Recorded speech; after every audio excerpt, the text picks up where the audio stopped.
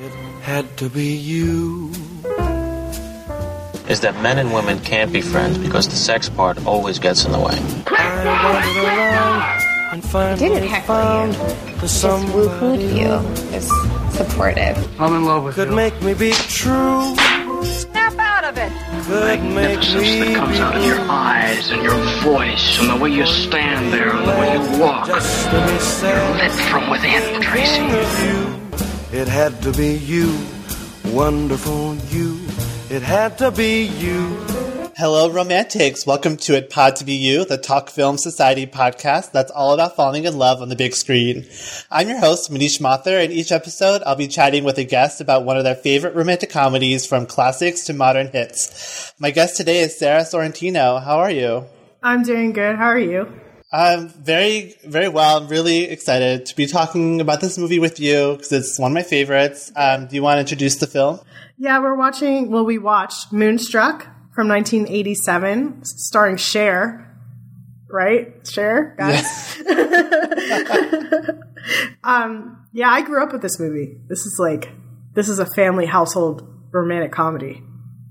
Yeah, do you remember the first time you saw it? It's just one of those that you just have seen just all your life. It's playing over and over again since I can remember. It's one of those ones that the family would just have in the background. My cousin Vinny is one of those as well. The very Italian-American on VHS playing in your living room kind of movies. When's the first time you saw it? I do remember the first time I saw this movie is back when Netflix had their disc mailing thing. And so I somehow for some reason this was just on our queue. I can't remember if I put it on there or my parents did, but it's just it came, my parents and I watched it, and I feel like they had probably seen it before, but it was my first time seeing it, and I think I was probably in high school, and it became I was obsessed with it, and I watched it so many times. I bought it, and it got to the point where I could say the dialogue because I had just seen it so many times, and and I actually hadn't seen it in since college. And so watching it again, I was a little worried that it wasn't as good as I remembered, but it was actually better. Yeah, it was a major movie in my childhood, but then I kind of forgot about it. Yeah. And I moved from Jersey to Florida when I was early in high school, and I remember I was taking a drama class in high school, and a girl did Ronnie's monologue for her skit, which was already cool that she chose that. And I just remember that now, and it reignited that oh my god, this movie is so Northeastern. It's it, more so than just being really Italian. It's very New York, New Jersey. That's any culture. That's kind of how you talk to each other up there. You just kind of yell at each other. And I wanted to ask, you come from an Italian family, and how is it? I was just going to ask if this is accurate to how it is, or if it's heightened, or what how does it represent that kind of household? It's heightened, but at the same time, if I take it very, I don't know, if I just think about it, when we are eating, we're all in a circle around a table, and we're having very passionate, yelly conversations. It's part of how we talk to each other. It's part of how I still talk to people, and I don't realize that they don't understand that, and they think I'm mad at them. That's kind of been my life struggle. But yeah, that's kind of how we do it. And we're very, at least I am, I feel I feel matter of fact, the women are in this film, where we're just okay, sure. Or it's very, her mother and, Cher's character, both of them are very, I can't explain it. They're just perfect, honestly. I love them in this movie. Yeah, this is a really good family ensemble kind of movie, and it reminds me a lot of an Indian household. It's kind of very similar. We're all just gathered around a table and just chatting, and everyone's just kind of talking over each other, and everyone's kind of in everyone's business, and we're just laughing and making fun of each other and stuff. Yeah, that's a big part of it, making fun of each other. I've been to family dinners of people I was dating, and they would have never done that. And then I brought them over to see my family, and my family's kind of just really just being mean to one another. And I'm that's kind of how it is. And like the other thing is like the kind of idea of like the multi-generational household. Because like I was reading online like a couple of years ago, I guess honestly back in high school, about how like in this movie like it shows like each generation like lives like it's like you move up the house as you get older. Like the kids are at the bottom, and like the eldest of the family is always at the top. Because it's like I remember reading it's like because they're like closest to heaven, which I don't know if that's like a real thing, but that's how like that's what they planned in the film, and I thought that was really cool. Because yeah, like I mean, I grew up in a multi-generational household as well, like my parents and my grandparents, and that's very common in like Indian families. So I always like that part about this movie too. I love that about this movie, but at the same time, I'm not going to pretend that is not how I was raised. And you know, it might be there's a little bit of a few things in it. This family in this film is obviously wealthy. I was not raised wealthy, so I can't pretend to understand what it's like to have like a mansion in Brooklyn. But at the same time, like I think that did exist for Italian American families. I think it's pretty much gone as far as I can think of. I don't have too many friends that are that. I mean, I'm pretty far removed at this point. I'm sitting here with a last name, and we have some like pretty good recipes, but otherwise, there's no mother in Sicily. So I definitely didn't grow up with my grandparents in the household. We were all definitely a lot more separate than that. But again, this is late 80s, and I am younger than this movie, so who knows? This movie just has an old world charm, which is probably why it feels so like removed from our life. Like even if this is 30 years ago and everyone's lives are really different. Like I don't live with my parents, although I do have like cousins who do and live with their grandparents still. But the way that it kind of traces back to like Italy as this old world, like this like old country, like it just has a very like magical feel to it. And like the way they talk about like superstitions and the way they talk about the moon, like it just has like a very, very specific kind of like world that they are trying to create here, and it's just like really infectious. Like you feel it coming from the screen. Yeah, I mean it's definitely a fairy tale. Like there's a lot of fairy tale elements. I mean, if we especially talking about the moon and its relation to the opera. Is it La Boheme? Yeah.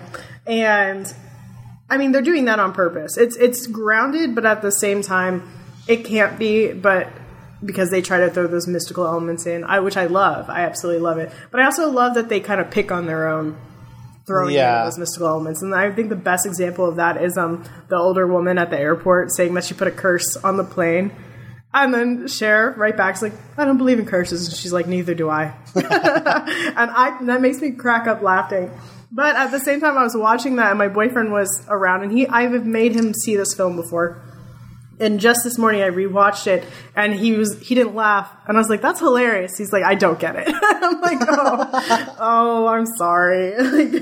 I can't." I don't see it because it's like one of the funniest lines in the movie. Mm-hmm. Yeah. There is a superstitious thing going on. It's another thing that I don't quite relate to as like this far removed from being a pure like Italian American. My family's not like that. At best, they're like calm Catholics. We're not like just like very, very strongly religious. Like I said, I don't think no one in my family speaks Italian anymore. Oh wow, it's gone. It's gone, everybody. I can say angel hair pasta, I think. But this movie I still relate to this movie again because of the way that people speak is still in the same kind of rhythm as what I grew up with. And this movie is also very specific. Like this is talking about like a very specific kind of household and very like specific part of the country in a very specific period of time. And like I've always thought that, like movies that are more specific are like more universal. Because you can just kind of relate to the like emotions, you can relate to the relationships, even if you can't relate to the exact same situation.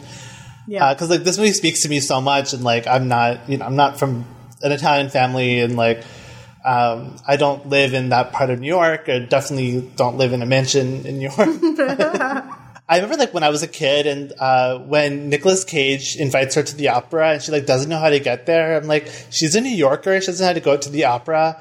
But then, like, when I moved here, and I realized, like, nobody really, like, you don't really go to the opera, like, when you live here, especially if you're, like, living in this, like, East Brooklyn neighborhood, where I doubt she ever goes into Manhattan regularly. She probably only goes, like, when she absolutely has to. And, like, there's just, like, this, like, little, like, secluded neighborhood that she lives in, and, like, that's her whole world. And that's, like, when I was a kid, I thought that was, like, so pathetic. Now, as an adult, I'm like, that's so cool. Like, I wish I had that kind of neighborhood that, like, felt like a real place. Yeah, I was telling you before we started recording, like, I grew up pretty close to New York City, and I never went to visit like, we would go on Christmas just to see, a tree. that one tree. And I went to... what's the Rockets?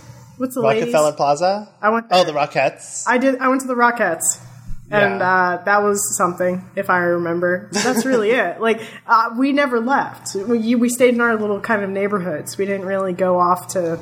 Yeah, and I especially can see someone like her not being like, I've never gone to the opera. I don't know how to get to that area of town. Yeah, I was trying to figure out, like, what neighborhood in Brooklyn she lives in, trying to figure out, like, what trains are even near there, trying to, like, figure out, like, how she would even know. Like, I guess she would be off the F train is my guess. Yeah, they did just mention, all I heard was that they mentioned that she was in Brooklyn. Yeah, and I mean, they only have so many sets in this film. Well, I also remember reading online that the director, Norman Jewison, he had them, like, rehearse for a couple of weeks like it was a play, because he wanted them to feel, like, really comfortable with each other, which is something that's, like, not really done, especially for, like, a talky, like, human relationship type movie like this. That they, like, rehearse as, like, a cast in, like, a play, like, really seals what we were talking about with, like, it feeling like a real neighborhood where it's just, like, this little secluded place. Yeah, the way they talk to each other too. Yeah, is very. It feels very. I don't know. The rhythm of that is excellent, and that was important because some of these actors are not Italian, and they had to do this, like, Italian Northeast kind of accent. Yeah, like, I know Olympia Dukakis, she's not Italian. She's Greek. She's Greek, obviously. Dukakis. And Cher is Armenian. Wait, Cher's not Italian? Cher's not even a little bit Italian, guys. She looks Italian. She did it. Because she's Armenian. That's so funny, because I've always, because of this movie, I've always associated her with, like, being Italian. Because I know. Like, fits right into this movie. Me too. That's I crazy. just assumed. I was like, oh, she's the perfect Italian woman with her grays, and, like, she's beautiful. God, But no, man, she's Armenian, and that's okay. She did a great job. This is a Pot to View exclusive. That is easily researchable online. Nicolas Cage, I think, is Italian. Yeah, and he's related to the Coppolas, isn't he? Yeah, he's Coppola. He's a Coppola, Yeah. so that's good. That's as Italian as you can be, goddammit. Yeah, I mean, they invented Italy. They invented Italians. Yeah, so that was a shock to me. I went through and read Cher's entire Wikipedia page recently. Not really sure why. I'm kind of obsessed with her in this movie, though. She is amazing. I love her in Mermaids. I need to watch more of her movies. I think she's such a great actress. And I recently, just before recording, was listening to some of the commentary track for this movie. And she is talking about, like, her acting process and how she doesn't, like, research for her roles because she's so amazing. She doesn't have to. She said she lets the wardrobe do her research. It was great. I mean, that's... Oh my God, she's not even a New Yorker. She was born in California. Yeah, she's... This is like, wow, I feel like I need to rewatch this movie. And tan, and she has dark hair, and she's from, like, California. She's Armenian. It's amazing. I think one of my favorite, like, realizations during this movie is she and Ronnie are in his apartment, and he, like, picks her up, and I'm just like, do you know how tall Cher is? Like, he just sweeped her up into his arms with no problem. That was amazing to me. That was like... To the bed. To the bed. He's like, son of a bitch! Oh my god, Why is he just yelling? What's wrong with him? I mean, her performance is, not only she's so funny, like, I love the line where she's like, I'm come to your funeral in a red dress at the end. I'm gonna say that to that's a great line. But she also just, like, she just has this, like, world weariness to her. That I guess that's probably why I felt like she grew up in the exact kind of neighborhood this movie takes place in, because she just fits so right into this character that's like superstitious, believes in bad luck, wants to do everything right, just like keeps screwing up. Like, it's a great performance. It's almost like she's forcing herself to be superstitious, though. Yeah. And that's kind of interesting, is between like her mother, who is very like, do what you have to do, like go with your gut kind of person, and she sees her daughter being like very kind of strict and not as not following her heart, really. Yeah. That's really interesting, because she keeps on excusing it as being, it was because it was bad luck, but it's actually she's just kind of scared to be emotional again. Yeah, that's a great point. Deep cut. Yeah, oh my God. Overall, though, I love every single character in this movie. They are all so amazing, but this morning's rewatch, the character of the mother is my favorite, 100%. Everything she does with her face in scenes is just so good. She's so tired of everyone's bullshit around her. I guess you can relate to that. Yes, that's my life. Yeah, I mean, she... Olympia Dukakis won an Academy Award for this performance. She's like, yeah, you're right. Like, she just has like a really great face, like a lot of really great reaction shots, especially when she's talking to the men in her life, like her husband, her father-in-law, the professor she talks to, played by John Mahoney, and Danny Aiello. Like, just the way she interacts with them, it's like she can cut right through their nonsense and just like tries to like get to the truth of like why she's in this situation. Yeah, I just love that about the women of the film too, because I mean, Cher's character is also doing that. Maybe not to the same effectiveness, because she's also dealing with her own bullshit, but yeah, I just they're so great. I even love like the aunt and uncle and their whole subplot. Everyone's little subplots of romance is so cute and the aunt and uncle, they introduced the concept of like the man as like a wolf, which is like another fairy tale allusion. And I love them too, because they had their own little like side thing. Like, they're so like romantic, and like the uncle is like such a like dork, and the aunt is like so over it. And then I love how like when like they give Cher like the deposit for the bank, and she like doesn't do it, and they come by and they're like, "Do you have anything to confess to us?" And she's like, "They're like, oh, she pulled a psycho." That's so funny. Just ran off with the money, and I forgot about that whole little like subplot for a second, and I thought she had spent the money on getting her hair done and the dress, and maybe that was on purpose, that they're trying to make us think she did that. Yeah.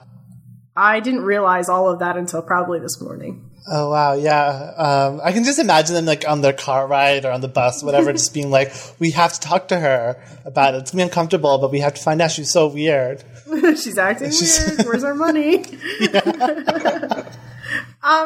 Another thing, I like that she's like a little like freelance accountant. It's pretty cool. I like that career idea. She gets to do her own thing.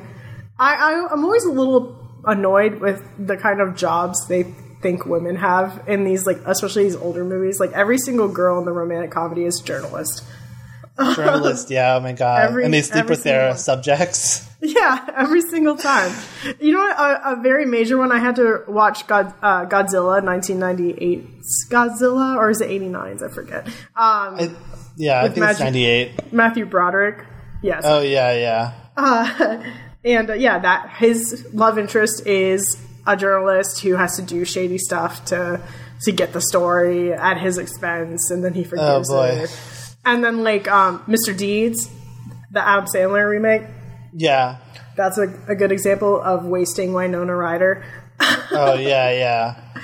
It's one of my least favorite, like, throwaway jobs they give to women just to, like, give a subplot it doesn't really say anything about their, like, personality or their, like, intellect or their anything. Yeah, here, like, I mean, an accountant is it's such a great job for, like, a weary New Yorker who's, like, over it. It's just, like, just looks at numbers, deals with, like, annoying funeral directors. He was so weird, he never comes back. I was about to say, they just throw him away and he's so eccentric. I'm like, what happened with him? Where'd he go? I thought they were friends. And it's such a, like, weird scene to, like, start the movie with, like, a casket and then she's, like, doing the taxes or the accounting. Well, it's another major theme of this movie. It's like they just bring up death all the time. Everybody's like threatening to kill themselves. Even her mother threatens to, like, punch her father-in-law to death if he gives one more plate away to the dogs. Or she's like, she's gonna kick him to death. Oh my god, it was amazing. So and that's great. something we would say. Like, we don't mean it. But if you do that thing one more time, we will kill you. That's it. I'm just trying to imagine, like, my mom saying it to my dad's dad back in, like, the 80s. I can't imagine it. We'll say anything to each other. We don't care. Even, like, my grandmother, if her sons are being annoying, she will tell them. And she's like in her mid-80s, and she'll just be like, shut up. I just imagine, like, a tiny old woman. Yeah. Who's, like, everyone's afraid of. She's going, yes. Yeah, the women are very terrifying in my family. And I feel like that's very much the same here, too. So I like it. Yeah. Well, the theme of death, I think, is so interesting because, like, even... I think it's, like, all the men seem to be just afraid of death. Mm-hmm. And I wonder if that's, like, kind of tied to, like, male ego and just, like, afraid of, like, leaving... Yeah, it's like 100% male ego. Yeah. Men have this thing where they're afraid they're not going to leave anything behind. And women kind of have to deal with men's fear of that and, like, exist around it.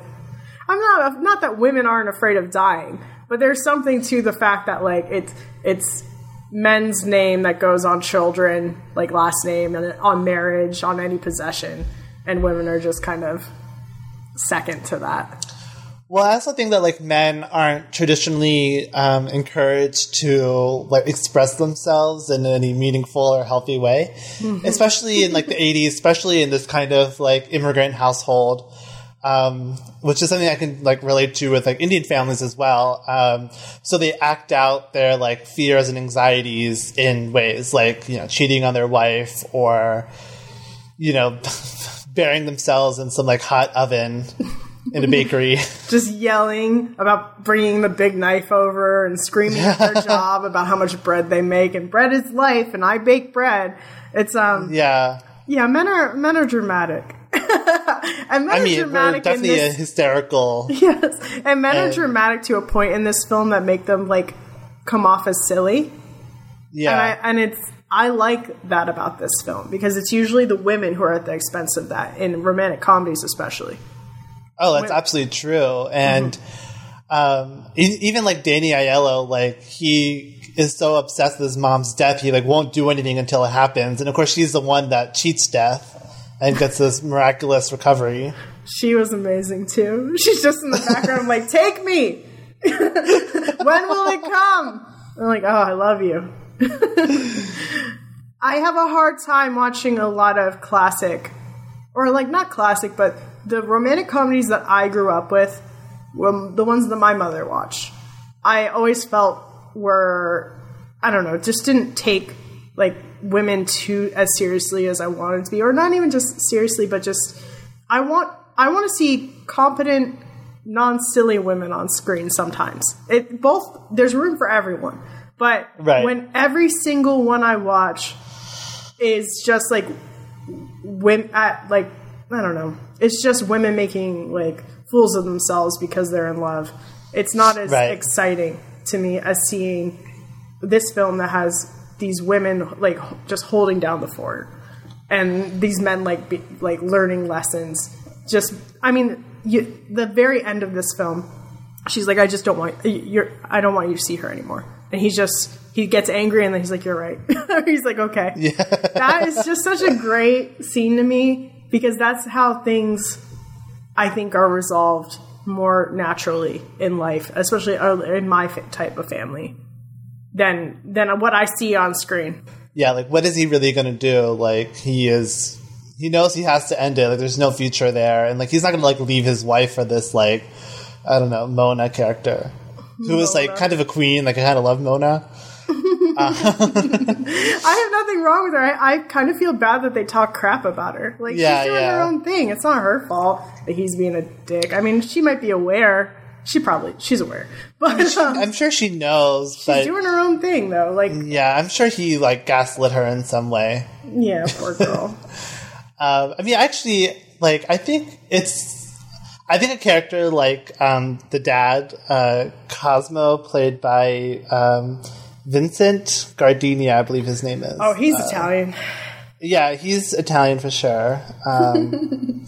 And I like his character. Like, he's pathetic. He's, like, cheating on his wife. He's, like, definitely, like, acting out. But, like, he's a very sympathetic, interesting character. And I think, like, even though, like, this movie has, like, its men be, like, totally, like, silly and, like, hysterical, like, they're still, like, portrayed and, like, written with, like, sympathy. And you can kind of understand, like, what's going on. Yeah, I'm not mad at any of the male characters. I like that they're more over the top in comparison to the women characters. Yeah. I think that's pretty interesting because, you know, like I said, a lot of these films go out of the way to make the women look crazy. Right. And this film doesn't, and that's really cool to me. Although one of my favorite scenes is when he gives Mona the bracelet or the necklace, and he's like, it's birds and stars because birds fly to the stars. It's such a dumb line. His whole demeanor. She's so impressed. Yeah, his demeanor in all of those scenes, like the way that he's just like got his lower lip a little bit pouted out, and he's just trying to do his best, like, Godfather. It's so good because you could tell he thinks so highly of. Well, I don't know if he thinks highly of himself, but he's just trying to handle the situation with so much precision. Like, he needs to look around before she kisses him. Yeah. And she's like, you didn't say you liked my dress. And he's like, I like it. It's bright. But then he's also nervous that it's bright. Yeah. And he's still looking around. It's well acted. It's exceptionally acted. This is your place. That's right. So this is where we were going. Yeah. You know, we had a deal. You told me if I came with you to the opera, then you'd leave me alone forever. And I came with you. Now, I'm going to marry your brother, and you're going to leave me alone forever. Right? A person can see where they've messed up in their life, and they can change the way they do things. And they could even change their luck. So maybe my nature does draw me to you. That don't mean I have to go with it. I can take hold of myself, and I can say yes to some things and no to other things that are going to ruin everything. I can do that. Otherwise, you know, what good is this stupid life that God gave us? I mean, for what? Are you listening to me? Yeah. Everything seems like nothing to me now against what I want you in my bed. I don't care if I burn in hell.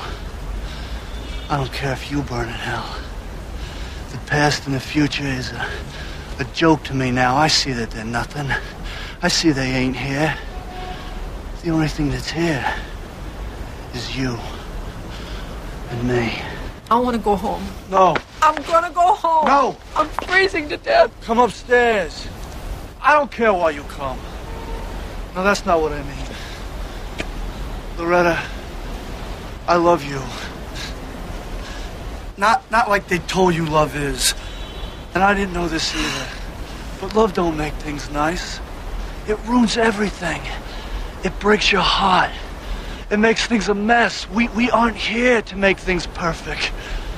The snowflakes are perfect. The stars are perfect. Not us. Not us. We are here to ruin ourselves and to break our hearts and love the wrong people and die. I mean that the storybooks are bullshit. Now I want you to come upstairs with me and get in my bed. I mean, speaking of the great performance, we have to talk about Nicolas Cage, who I think is, like, so good in this movie. Do you think Nicolas Cage is hot in this movie? I think so. I mean, he definitely has that, like, well, it's kind of like the two sides of, like, you know, being an attractive guy. Like, he has that, like, rugged, like, I'm going to take you to the bed because I'm a, like, baker. But then he also, like, cleans up really well, and he's, like, romantic. Sometimes I think he's hot, and sometimes I'm like, I mean, that's a Nicolas Cage thing, though. I think it is. It's like I was very back and forth. Like, listen, chest hair, A+, would touch. But otherwise, I'm very, like, confused. Especially during his first monologue. I'm like, he's missing a tooth. Oh my god, that monologue is great. He's screaming. He's threatening suicide. I'm not attracted to that. But yes, when he just picks her up, yeah, that was nice. That was some good. That's some quality. You like that? Some quality stuff. I That's quality cinema. Yeah, good cinema. Well, especially with like the opera blaring, like it just has this like theatrical feel. It's just so over the top, but like in a very like really like funny, interesting, romantic way. Yeah, I don't quite understand his character fully. I've never met a man who is a baker who lost his hand who's obsessed with the opera. He's quite a character. I don't quite get it. I feel like I understand Cher's character, and I'm like, I don't know why she's going for this crazy lunatic type, but fine. As long as he treats her well, I guess. Yeah. I mean, I guess he's like the over the top one that kind of like blows into her like life, where she's trying to be like do everything by the book, and he's the one that's like gonna take her on this like whirlwind romance that just is totally wrong, but also just totally right. It's just very like, I don't care if I go to hell. I'm like, oh, dude, chill. That's not romantic. This is your like second date. Chill. But it is very Nicolas Cage. I think it's the best version of Nicolas Cage going wild in a character, and it's still connecting. Yeah. Because otherwise, I think of like, what's that vampire one he did? Vampire's Kiss. Yeah, That's not the same as this. I mean, I guess by placing that kind of energy in this kind of like grounded but like fantastical like romantic comedy, it fits better than it would if it was just like him in some like dumb action movie where everything's so over the top. I don't think he could do it again. No, this is definitely a once in a lifetime. This is a once in a lifetime romantic comedy role. I never want to see Nicolas Cage as a romantic lead. I never want to see him kiss anyone or take anyone to bed or yeah. Could you imagine? Oh god. But you know, shouts out to Spider-Man Noir. You were great. I mean, yeah, like that's the logical next step. Yeah. What'd you think about like the costuming and like the music, stuff like that? I think for the most part I was obsessed with a lot of the outfits. Both Cher and what's like actress's name again? Olympia Dukakis. Olympia. They are dressed in this like the jackets they wear. I don't know. Is it tweed? Like gray. I want to wear that stuff, and I can't find it anymore. I want to dress like that. Like they're like a matching like tweed like jacket with the tweed skirt. Yeah. Bring it back. Let's go. I'm ready. Tweet. Yeah, I mean, I bring up the costuming because, like, I agree. Like, I love clothes from like the 1980s and 1990s, and like I just love how like Cher looks so like dowdy, but it's so believable even though she's so glamorous. Mm-hmm. And then she has her makeover, and it doesn't feel like she's like as a star being like, I don't want to look like this for the whole movie. It feels like really natural. Mm-hmm. Yeah, it's not creepy. It's like nice. It's like within the realms of what the character looked like before. And then I love the scenes with her talking to her like friends at the beauty salon that like none of them have been to the opera. Have you been? But that kind of just cements the fact that people don't just go to the opera just because they live nearby or like live in New York City. They don't just go over to the Met and go to the opera.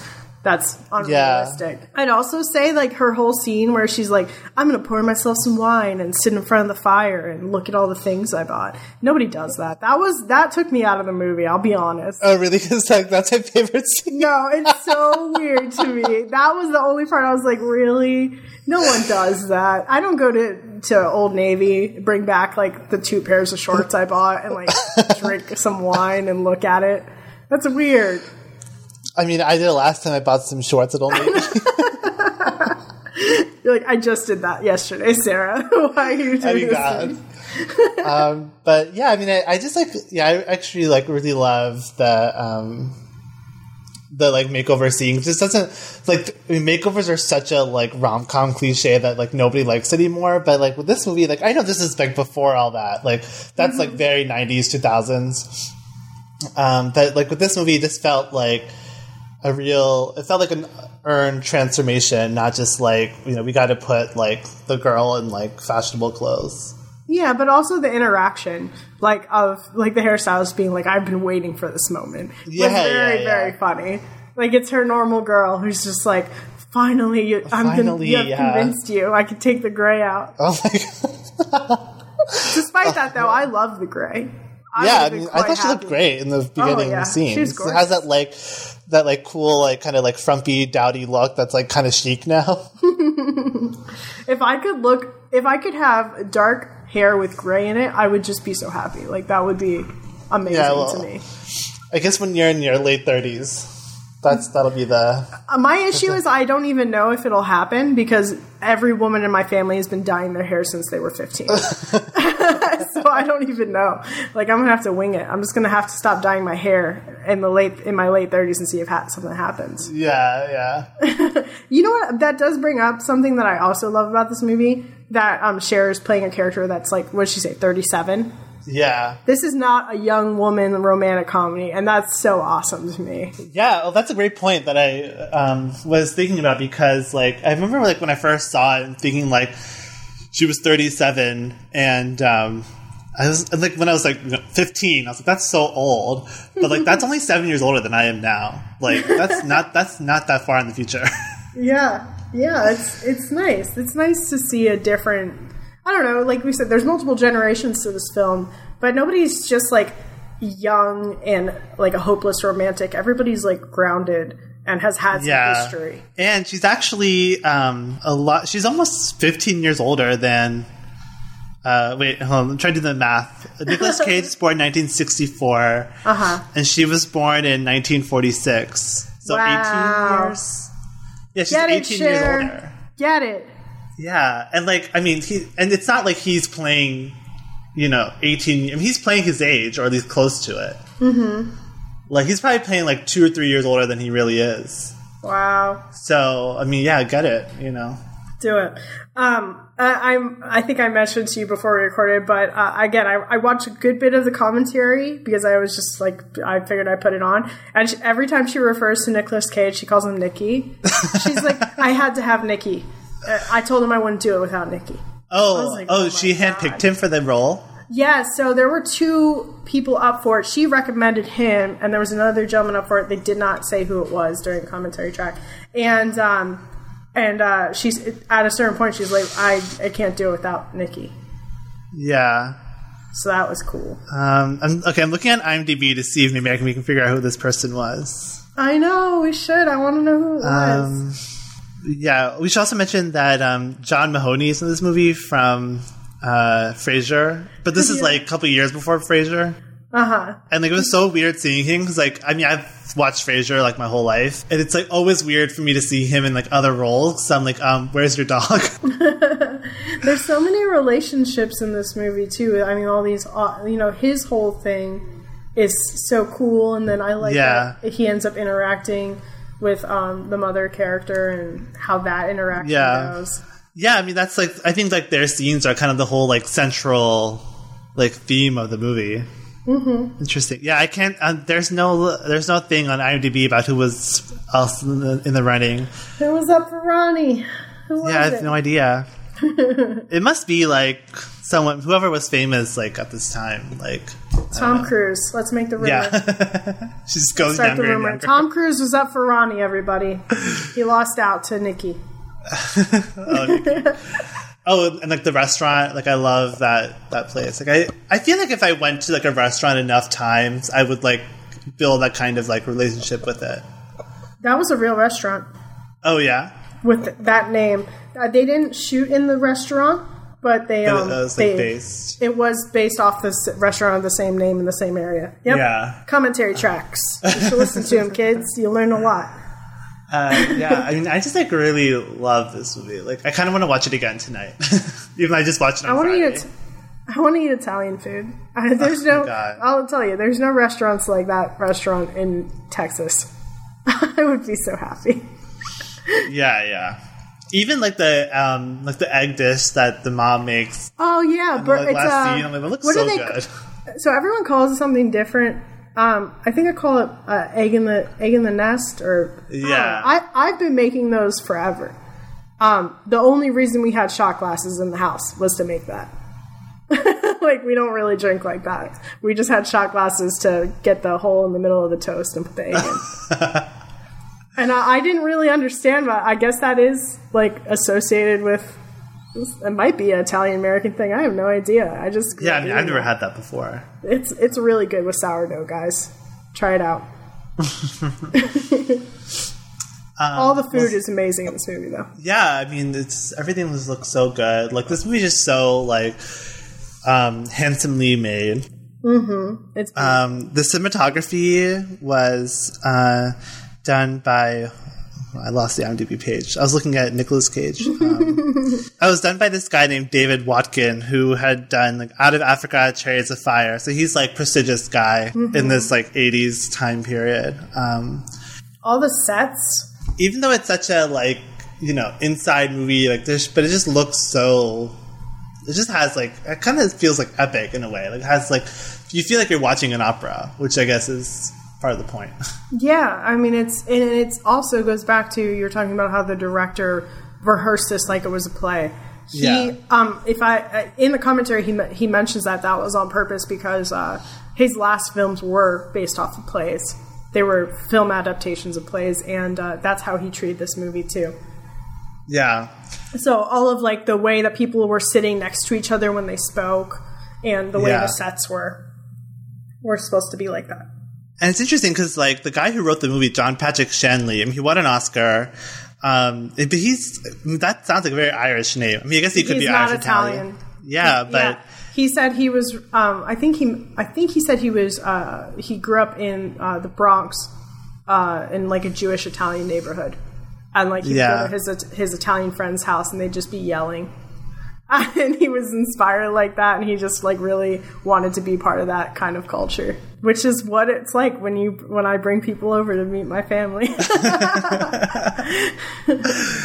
Not as much wine though. We don't drink wine like that in my family. I don't know why we are not like that, but my family's very, very small. I don't have a very extended Italian family. It's like 2 uncles on one side, 2 aunts on another, and yeah, we don't drink wine like that, and I kind of wish I did. I mean, you can start the tradition. I'll start it right now. I'll go out, open a bottle. Wait a sec, I'll be right back. I'm missing out. Yeah. Drinking wine in front of the fireplace, looking at my shoes. I mean, look, it's a fun thing to do after you go shopping. After you go shopping. But it's probably one of the only times she's like, alone in that house. That's true, too. She says, anybody here? No, I'm turning on the fireplace. With her smooth 80s jazz. Smooth 80s jazz. This movie's so 80s. It is. It gets very 80s. Yeah. So, before we finish, I just have to talk about my favorite character, Chrissy. Oh, poor Chrissy. The little mousy baker's assistant who's like, she's such a bitch to share. Like, she gave her a look like, yeah. I'm not introducing you to my man. Yeah. She was very sad. I love this man, but he doesn't know it. And then the other one just kind of like, very like bitchily, like like brushes her hand against her arm, but like barely. It's so funny. Like, okay, kid, let's go back to work. You left the cash register, came down here, and just hung out. Yeah, back to work. Customers, yeah. It's another tidbit from the commentary track. I didn't even listen to the whole commentary track, but they did say they were gonna give Chrissy another scene, like a heartbreak scene. I think I read about this. What was it again? She was going to like look up at Nicolas Cage's like apartment and see the light on with them in his apartment, him and Cher, and then the light would go off, and she would be like sad. Oh, she lost her man. I know, and they took it out. I mean, I wouldn't have been able to handle that much emotional trauma.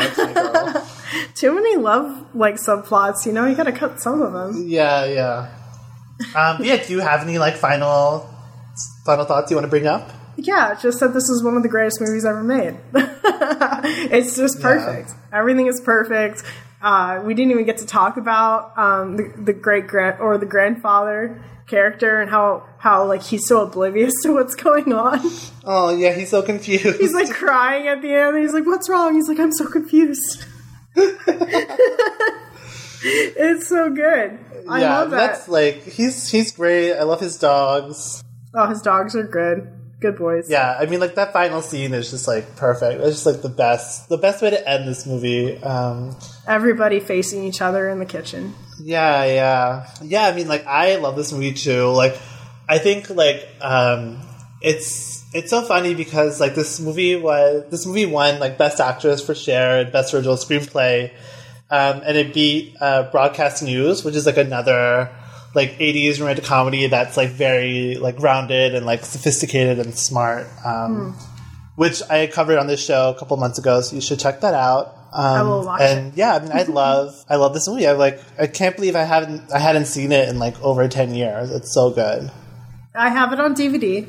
Looking at so do I. Although it's streaming on Amazon Prime, which is how I saw it. Oh, I could have watched it from my bedroom. He told me so late. I had to sit in the living room like a commoner. Okay. I wasn't sure if I was going to rewatch this because I have seen it a few times, but I'm happy I did. I feel like I got to see some things that I normally wouldn't pay attention to. Yeah, there's just like a lot of details. So many details in this movie. And like, I just love That's Amore by Dean Martin. I love Dean Martin, and like this movie introduced me to him. It reminds me of Olive Garden. I'm going to be honest. Gives me some real it is very much Olive Garden flashbacks. You got some PTSD, but it's I'm not saying it's a bad song, but it does feel very much like guaranteed for like mainstream like success, like Italian stereotypes and stuff. Like it is very much an Olive Garden song, but I mean you gotta love the Endless Breadsticks. Endless Breadsticks. When you're here, your family. Let's end it there, Sarah. Where can people find you online? You can find me at my personal Twitter, which is at Sarah, S-A-R-A, Sorrentino. I'm not going to spell my last name. I'm also on 2 of my own podcasts, which is first, We Forgive You, and second, which is Sequels, with 2 E's in the beginning. Like you see sequels. Do you get it? Yeah.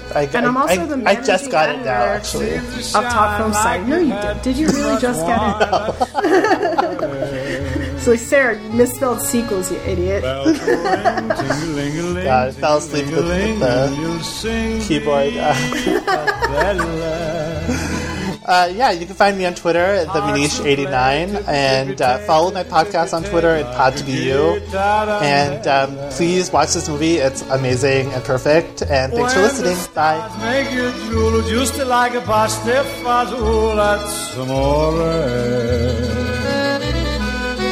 When you dance down the street with a cloud at your feet, you're in love.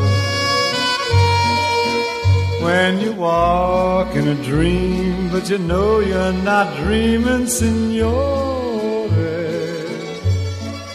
Excuse me, but you see, back in old Napoli, that's amore.